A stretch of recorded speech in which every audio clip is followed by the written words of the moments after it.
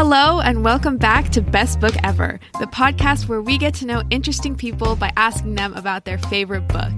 My name is Erin Strauss, and to kick off the new year with a very special edition of Best Book Ever, I will be hosting this episode and interviewing my mother and your usual host, Julie Strauss. Today, I'll be turning the tables on my mom and asking her all of the things she likes to ask her weekly guests. We'll talk about books, goals for 2023, Mr. Darcy, and everything in between. So let's get into it.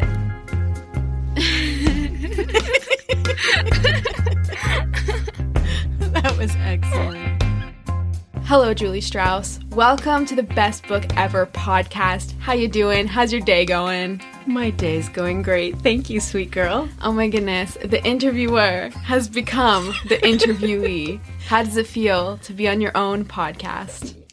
I'll be honest. Well, I guess you're on your own podcast every week. Yeah, that's true.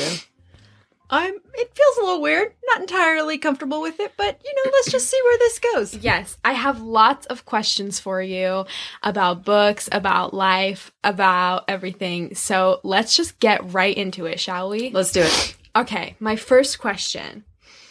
I want you to tell me and the people, all your fans, your journey as a reader. When did you start to read? What's the first book you remember loving? Just tell me where it all began. I do not remember not reading. And that is because my mom always read, and I always wanted to be like her. And so I remember we lived in our house in the desert, and she was always reading on the couch, and I would always go get her books and sit next to her on the couch because I thought it made me a big girl to sit and read, even though I was not reading, but I would pretend to read. And I would just hold her books, Danielle Steele romances, and pretend to read them. And then all of a sudden, I just could read, and I don't remember the space in between. So it feels to me like I was always reading. Let's shift to specific books. So it's the end of the year. Tell me about some of your favorite books that you read this year. Okay, I'll tell you what. I had an absolutely garbage reading year, and that is because, as you know, we went through a whole lot as a family this year. And the thing that went absolutely out the window for me was reading. I did not complete a lot of books, which is unusual for me. Like, I would start things, and even though I liked them, I would not get very far into them. Or I would start them and lose track because of all the different, what this year was like. Lots of trips to the hospital and all these different things. And I just lost the plot on a lot of books, and then I didn't have the energy to pick them up again. Mm-hmm. So I don't have a really big well to draw from when it comes to this. But I will say, as things settled down for our family toward the end of this year, and I sort of wrapped up my podcast reading and recording for the year, and then I asked you and your brother, I'm ready to read just on my own. I'm ready to just read. And my work was done for the year.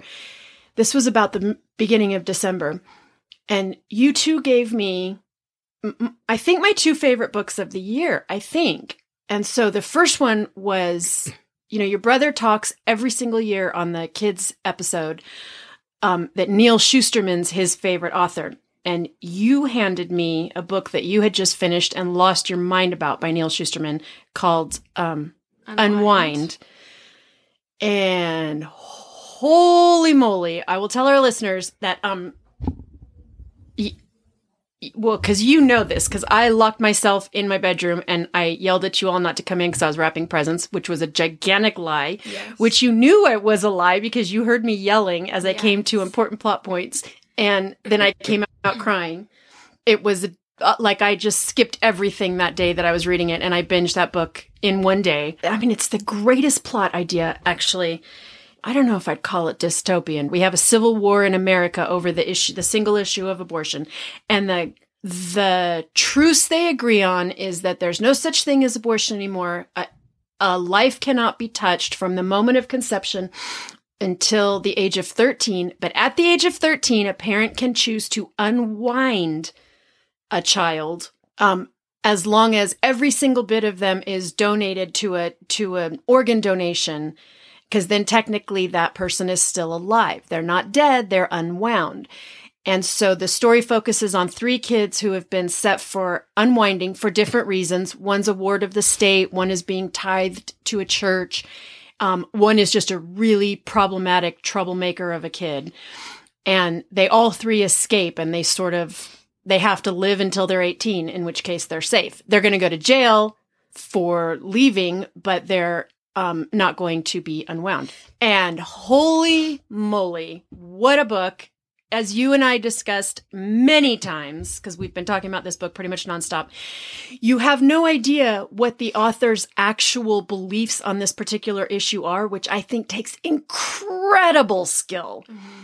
But it makes you think about the issue all the way to its endpoints, and holy moly, it is so well crafted and so well done. And even if you don't want to think about this issue in particular, it is just so well paced, and there are lots of gasp out loud moments, and oh my gosh, it was an incredible read. I'll say I wanted to read this book because my little brother and I went to a book signing for Neil Shusterman, and he talked about Unwind. And one thing he said about his books is after the whole, and he specified, there's nothing wrong with dystopian future books, the whole, Maze Runner, Hunger Games, Divergent phase. He said he was so tired of reading books about when the future went wrong, and he wanted to write about what if the future went right? What if this debate was solved? What would that solution look like? Oh. And that's the same. This is the only book of his I've read, but I guess it's the same with Scythe and with his other books, is like, what if we figured out a way humans could live forever? He's a genius. So Unwind, and what was the other one? The other one was Life After Life by Kate Atkinson, which is your sister Ella's the favorite book she chose for the kids episode a couple years ago is Behind the Scenes at the Museum by Kate Atkinson. She's had this one on her shelf, and then I've had 2 people on the podcast talk to me about this book this year, and so I finally sat down, and it was the same thing. It took me, I think, 2 days to read it, and I tore through it. And it's another one, just like Behind the Scenes at the Museum. It takes a bit, and by a bit, I mean like 10 pages to kind of settle in and understand where we're going here. But it starts off with a woman who gives birth to a baby, and the cord's wrapped around the baby's neck, and the baby dies. And that's the first chapter. And it's like 3 paragraphs. Because the midwife didn't show up. And then the next chapter is the same one, but the midwife made it and the baby lived. And it's a couple of paragraphs about that baby's life. And then at the age of 5, that baby drowns in the ocean when they're on a family vacation. And then in the next chapter, a man sitting and painting on the beach happened to see the kid playing by the water and said, "Oh, get away from the water." And then, each chapter is that life goes a little bit longer because of... So it's not like multiverse kind of thing. It's just like, what if these things actually happened or didn't happen? What would this life have looked like? She's not reliving her life. She's just living it differently based on different circumstances. And it goes through World War II, and there's all sorts of like different outcomes because of the war. And I can't even tell you how much I love this book. It's kind of like It's a Wonderful Life in that everybody's life is a little bit different based on how her life is. And I don't know what it means. Like the final one, like, is that her correct life? That was the right one? Is there one that was the right one? Or are none of them right and they were all just circumstantial? Mm-hmm. I don't know. It was so good. One thing I've always known about you is your favorite book is Howard's End. And although I've never read it, have I ever made you watch the movie with me? Nope. Oh. Although I've never read it or watched the movie, why don't you talk a little bit about what you like about Howard's End and why it's your favorite book? Just a little. Yeah. I've talked about Howard's End a lot on this podcast. I will say, having just today finished a reread of it, because I do tend to read it around Christmas time or like first of the new year. I think what I like best about it, and I'm sure this could be said about every single book, is that every time I read it, I think about a different character very deeply. Mm-hmm. And it is always stunning to me how relevant it is to life today. Every single time. I think that's exactly like what's going on in the world right now with this, even though it was written in 1910. And the characters get more complex every single time I read it, but I do not dislike them, even though their flaws are very evident and they're such real people, and I just never get tired of them. Even when I dislike them, I'm not tired of them. What is one book that you think everyone should read?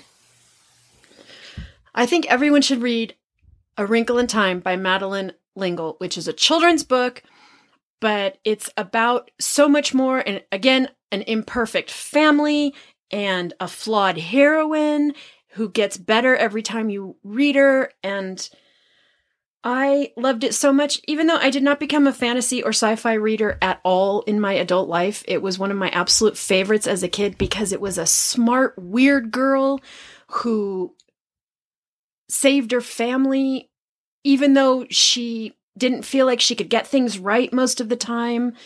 And I just always loved her so much. And I think it is such a good book to show what books can do and what a life of the mind can do. If I were to answer that question, I would probably say The Giver. And I think, no, that's a good one.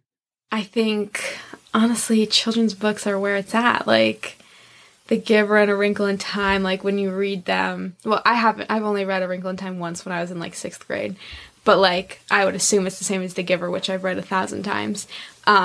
You know, when you read them more and more, you, as an adult, you realize, like, oh, a child didn't write this. You know what I mean? Like, an adult wrote this, and they thought about the plot, and they gave meaning to it. And, like, when you read it as a kid, you maybe don't understand that as much. And then every time you read it, you understand it more. Totally. And I think there's something so important about kids' books for kids and for adults, because it's a way into really hard topics, even though you don't know it. When you're a kid, when I was a kid, I just thought, what a crazy adventure little Meg went on. Mm-hmm.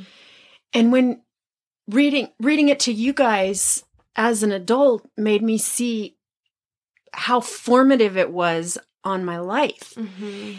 And it is really important to read as an adult to see what words can do, and they can mean such different things, and they can be comfortable ways into really, really difficult subjects. Yeah, and like with The Giver, it's very much like reading that as a kid, I was like, what a weird, like, future, not even future, like, what a weird world that these characters live in, you know, like, where there's no color and there's no, like, hills and there's, you know, but then when you read it now and I'm like, oh my God, like, this could be even, like, a metaphor for, like, social media or, like, conformity or, like, whatever. Yeah. I love it.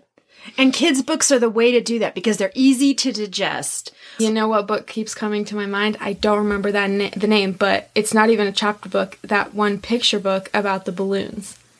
Remember that? Oh. Like the best. It's called The Remember Balloons. Yes. By Jesse Oliveros. So basically, what this book was about it was about this little boy who is growing up, and basically memories are basically in the form of balloons. So as he's getting older, he's getting more and more balloons, and each balloon has a memory. And he sees his elderly grandfather has hundreds of balloons, and he starts letting go of them one by one by one. And the little boy is like, what's going on? Why is he losing his balloons? And then at the end of the book, the grandpa starts telling him his memories and starts kind of passing his balloons down to the little boy. And so in the end, all his balloons kind of float into the sky, or however they do it. The little boy is holding his own balloons and some of his grandpa's balloons. And it is just the best thing ever. Like, we both started crying in a Barnes & Noble.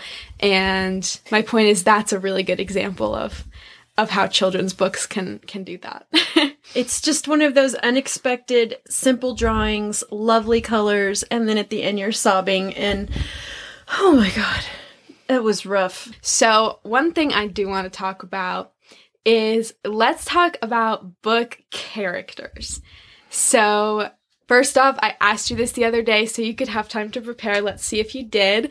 Who is your favorite book character? Okay, well, I did, because you asked me this, and then I went and read Howard's End, and I do I mean, I think Margaret Schlegel is my all-time answer. She's basically the main character of Howard's End, and I like her because she is flawed, and I really like flawed, messy people. Mm-hmm. She's the person who keeps the family together, though, despite blunders and despite all these things that happen to them. She's the one who keeps everyone connected. That's her motto in the book, is only connect. Right? And she is able to bridge the gap between her husband, who's an industrialist, and her sister, who's a poet. And I love her so much, even though she's not always right. Mm-hmm. But you know who I think that comes from is the book that I tried to get you to read for your entire life, Harriet the Spy. You were a kid. I always tried to get you to read this book, and you never did. And I think, like, my love of flawed female characters comes from her, because I thought she was such a plucky little girl. You know, she walked around her neighborhood, and she kept a notebook, and she spied on everyone, and she wrote down what she thought she saw and what it was. And then, of course, what happened is one of her friends eventually finds her notebook, and everything blows up in her face. Mm-hmm. And I just have such affection for plucky little girls who are trying to understand things and usually getting things wrong and making mistakes. I kind of, after you asked me this question a week ago and told me to think about it, I started thinking, like, every single book character I have liked has been based on Harriet, because, you know, someone who's trying her best and is maybe a little too smart and a little too bookish for her own good, kind of screws up, but then it all works up out in the end. Yeah. I do love those kinds of characters. Hermione Granger. Yes. Exactly. Yeah, because the thing I read in a book one time that has stuck with me. Okay. It says, "Then I'll tell you, the best books, they don't talk about things you've never thought of before. They talk about things you'd always thought of, but you didn't think anyone else has thought about. You read them, and suddenly you're a little bit less alone in the world. You're a part of this cosmic community of people who have thought about this thing, whatever it happens to be." Isn't that so good? It's so perfect. Mm-hmm. So, and the other thing I was thinking when you told me to think about my favorite character is I was thinking, well, is that question like, which character is most like me? And it occurred to me that it's not at all, right? Like, if we write a character just like us, it would be so boring. Yeah. And the really great characters that we love so deeply are the ones that are sort of like us and have those thoughts that we haven't actually voiced. Mm-hmm. So we feel really close and connected to them.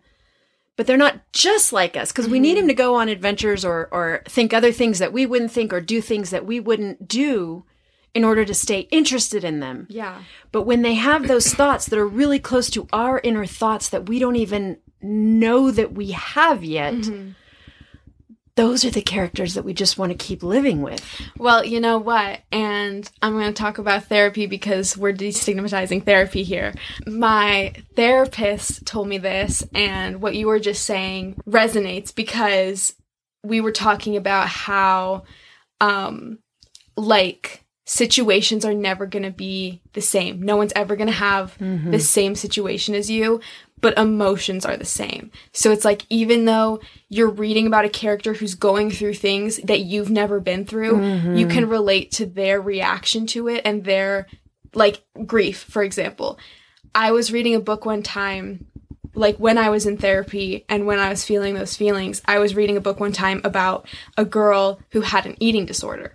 And I've never had an eating disorder. I cannot relate to that. However, there was one paragraph where she was talking about how everything outside felt like it was moving, and she felt like her room was still. Ugh. And I read that, and I was like, that's how I feel. And that's not to say I have an eating disorder, and I couldn't relate to her situation, but I could relate to that feeling. Yeah. You know what I mean? Yeah. That sensation of there's this one place, this is the only place where it's still. Mm-hmm. Oh, that's really good. So it's like, you can't necessarily, like, relate to Hermione Granger in the fact that you're a wizard. Right. But you can relate to her in the fact that, you know, maybe you were bullied for your looks, but you're super smart, or, you know. So it's like, it's not the situation, it's the emotion. Okay, I have one more question, but before that, I have some rapid fire questions for you. So these are, don't think too much about it. Just say the first thing that comes to your mind, okay? I don't want you to think, okay? Oh, Erin, No, these are not hard. I promise you. Can I just say, I'm just going to share this story of my kids are obsessed with a comedian called Bo Burnham, and he does some very biting social commentary and particularly is unafraid to talk about things like grief and sadness and horror at the world. And my kids watch everything that he does. And that one time you guys were talking about if I should watch one of his specials, and one of you said, no, Mom can watch it as long as she doesn't think too much about it. And you said, that is all Mom does is think. Well, whenever there's rapid fire things, I freak out a little bit because I don't like it not having the opportunity to think. These are not hard questions. These are like one answer, like short answer, like just think. Okay. Ready? Okay. Favorite genre to read? Historical fiction. Favorite genre to write? Oh, literary fiction. Book you'll never get tired of reading? Howard Zinn. Okay, shocker. Favorite Harry Potter book? The sixth one is the best one. Half-Blood Prince? Okay. Book you'd love to see turned into a movie? Oh. Unwind. Okay. Can you imagine if that was a movie? God, it would be good. This is a yes or no. Okay. Is Mr. Darcy actually just an asshole?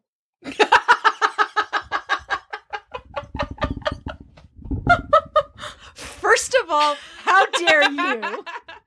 And second of all, no. Oh, how you are dare so you? Wrong. Why is he an asshole? He is the biggest asshole. Why? Because he doesn't suffer fools. And you know what? Just those of us who don't suffer because fools. He's pretentious and elitist. He doesn't like obnoxious, money-hungry chatterboxes. Okay, there's the pretentiousness. Excuse me, have you ever seen Colin Firth? How dare you? Are you my daughter? I don't even know you anymore. What is happening? Get your dad. Okay, last rapid fire question. Are you ready? This is a quick one. Okay. Am I your favorite child? We all know the answer to that. Okay, just making sure.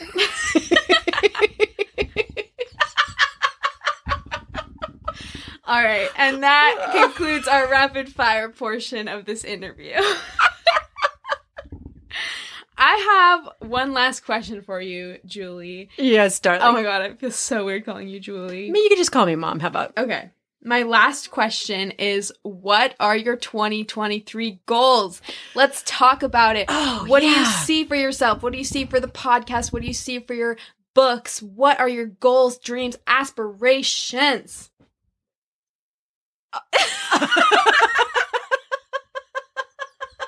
Well, I mean, today I just wrote a bucket list of 20 things I want to do in 2023. Gosh, let's talk about some of them. I want to go horseback riding. Okay. I want to take surf lessons. Beautiful. I want to host at least one dinner party. Love. I want to travel by myself somewhere new. Queen.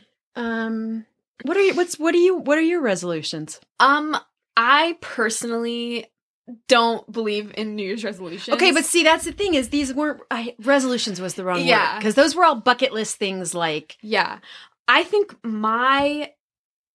if we are going to say the word resolution, is to not wait to start things. No more resolutions. If I want to do something, I'm not going to say, I'll start it in January. I'll start it at the beginning of the month. I'm just going to start it. Nice. That's my resolution because I think resolutions are stupid. But let's talk about reading resolutions. Yes, let's talk about your reading goals. What are they? Okay, so last year I set this goal that I wasn't going to buy any new books. Mm-hmm. That's hilarious. I remember, I mean, honestly, to be fair though, I feel you got pretty far through the year keeping the resolution. I did pretty well. So that's the thing about resolutions too, is you set these things and if you don't do it 100%, you feel like you failed. Yeah. The fact of the matter is, I think I spent so much less money on books this year. Yeah. But it was such a garbage reading year that I did not make a dent in my at-home unread books, so it feels like a failure to me. No. I know, it's weird. It's a weird mentality. Yeah. See, this is why I don't like resolutions personally. They're by definition they're almost doomed to fail. Yeah. Because you don't see the improvement, you only see when you get it wrong. Yeah. So, what are your goals for 2023? So, I have a lot of of unread books in this house. Oh, yeah. I know. I don't think someday I'm going to have to go like on Instagram or something and really tell the truth about how many of the books in this house are unread. Well, it's remember the fact we learned that, well, I learned and I told you that any space with over 1,000 books is technically considered a library, and we have well over 1,000 books. So just think of our house as your personal library. Yeah. And just like every library on earth, most of the books in here are not read by me. Yeah. Yeah. By any of us. By any of us, really. Yeah. Okay. Thank you. That makes me feel not at all better. Okay. But what I thought this year, because I do like to set little goals, like I don't like numbers goals, like I'm going to read 50 books or 100 books. I never like doing that. So what I'm thinking for my 2023 goals is, I have these shelves full of unread books and I love them all dearly. And I'm going to eventually read them all because I'm going to live to be 150. Mm-hmm. But one shelf in particular is unread Book of the Month Club books, which I subscribe to Book of the Month. And, I get a new book from them every month. And every month I'm always super, super excited about those. But I think this year, I'm going to get through that pile because I have them all in one and they're so beautiful together. They're just beautiful hardbound. Yeah.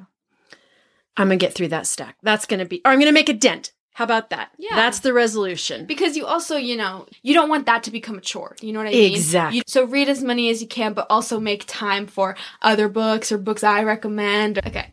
What are you reading right now, Julie? Well, you know how you just said you always recommend books to me? You are my book whisperer. As you know, this morning I finished my annual read through of Hard's End. So I am going to pick what to read next, within the next hour or so, because it's time to start reading again. What do you think I should read next? Because listeners, Erin is, whenever I talk about my kid who is my book whisperer, that's this one I'm talking to right now. She has an incredible knack for picking out really, really great, almost always YA books, but not always. She has an incredible knack for winnowing through and getting to the best. So tell me what I should pick up next. I'm going to tell you the same book I've been telling you for the past 6 months, and that is The Silent Patient. And if you postpone that anymore, I don't know what I'm going to do. I don't know what to tell you. Let's see. What else? Let's see. So all the books I've read with 1 or more stars next to them this year have been The Midnight Library, Verity, Colleen Hoover, The Invention of Hugo Cabret. Obviously, that was a reread, but I had to give it a star because that's one of the greatest books of all time. So long. The Silent Patient, Unwind, and Ain't Burned All the Bright, which you read that one. So that one has 4 stars next to it because that's like the best book I've ever read. So. Wait, your star system is either 1 star if it's great and 4 stars if it's like great, I put 1 star. If it knocks me on my ass, it's so good, which was Unwind and Ain't Burned All the Bright this year, then I just go like star. Gotcha. So it's either just a good read or it's a great read or it's knock you on your butt. Exactly. So 0 stars, 1 star, 4 star. Makes absolute sense. Do you finish your thumbs down books? I have this and I'm literally doing it right now with the book I'm reading because I do like the book I'm reading, but I have this horrible thing where it makes me really uncomfortable not to like finish a book once I've gotten like a third of the way through. Like it hurts me in my body for some reason to like be halfway through a book and not finish it. Wow. So I know it's a really bad trait. Because no, it's really common. I have met so many people on this podcast who like it just physically cannot not finish. And I'm always like, I always am like, but what if it gets good, So I keep reading and then I'm too far to stop. And then I'm just like, okay, I'm going to force myself to finish it. And the book I'm reading now is still really good. There's a gal in my thriller book club who reads like the first third of the book and then the last chapter. And then that's it. Unbelievably barbaric.